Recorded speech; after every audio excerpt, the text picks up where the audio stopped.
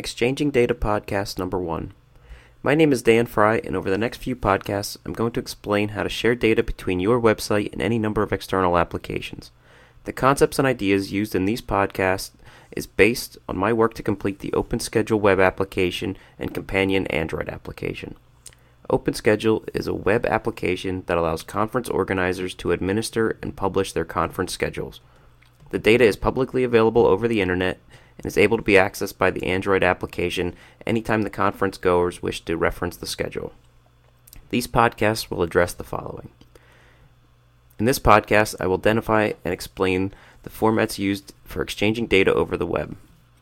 The next podcast will explain how to build RESTful web services that can be used for accessing the data stored on the server. The third podcast will show how the data can be consumed by the clients. Lastly, I will talk about possible ways to make these solutions scale.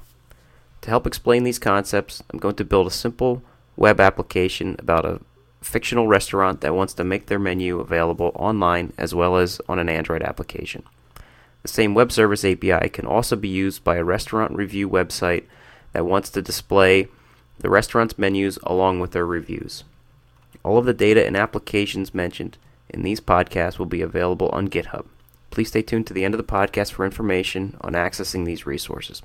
I'm going to start by talking about the data formats used to transfer data over the internet.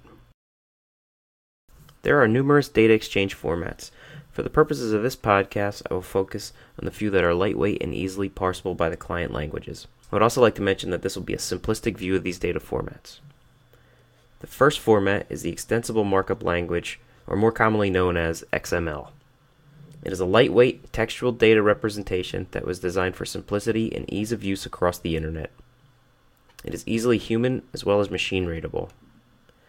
XML allows developers to create context-specific data structures that are relevant to their own applications. Formatting is very straightforward. Opening tags are enclosed inside less than and greater than symbols. Closing tags are enclosed in a less than and a forward slash together and a greater than tag.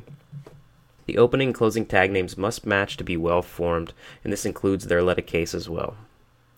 There usually is one root opening and closing tag. Tags can also be nested inside of parent tags.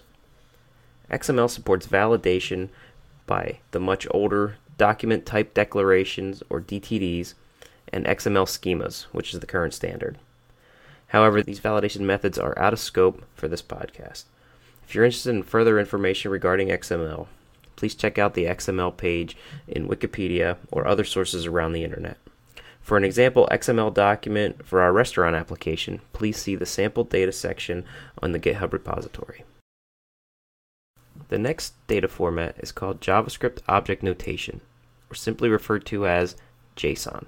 Wikipedia defines JSON as a lightweight, text-based, open standard designed for human-readable data interchange. It is derived from the JavaScript scripting language for representing simple data structures and associative arrays, called objects.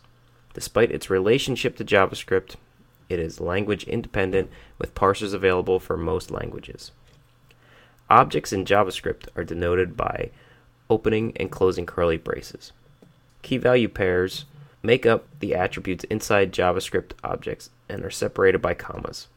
For well-formatness, keys as well as text and date values should be enclosed in double quotes. Number values should not be in double quotes. Attribute values need not be simple types like strings or numbers. They can contain arrays of objects as well, which can be simple values or complex objects. Arrays in JavaScript are denoted with opening and closing square braces and follow the same rules mentioned earlier. JSON does allow the attribute value to be a JavaScript function, but that is out of scope for this podcast.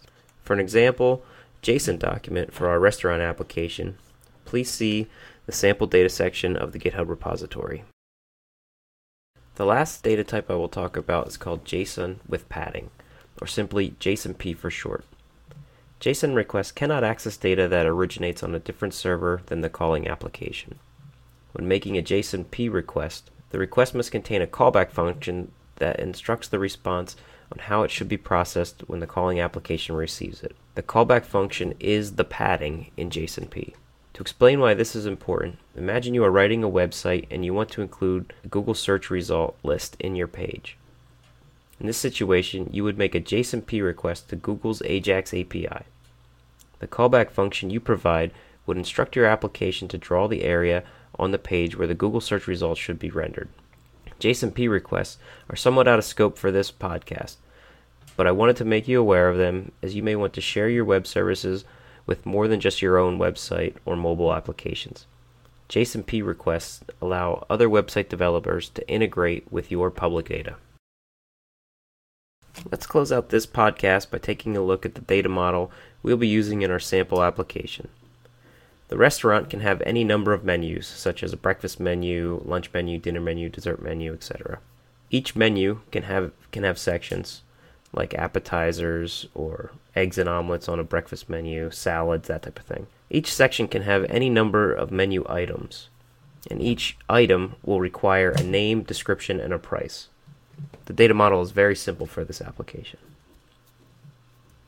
In the next podcast, I'll be looking at building RESTful web services that publish the data model onto the internet, making it available for consumption by client applications. Just to reiterate, client applications could mean your website, another website, or mobile application. It could be any or all of those types of applications. Thank you for listening. My name is Dan Fry, and I'm the Senior Web Architect at Knoll Incorporated. I co-host the Myth TV Cast podcast, and I'm a regular co-host on the Linux Link Tech Show. The Myth TV Cast podcast can be found at mythtvcast.com. The Linux Link Tech Show can be found at tllts.org and streams live every Wednesday night at 8:30 p.m. Eastern Standard Time. I can be reached on Google Plus at +DanielFry, on Twitter and Identica at DMFry, and on Facebook at facebook.com/DMFry. The projects in this presentation can be found on GitHub under github.com/dmfry/exchanging data presentation.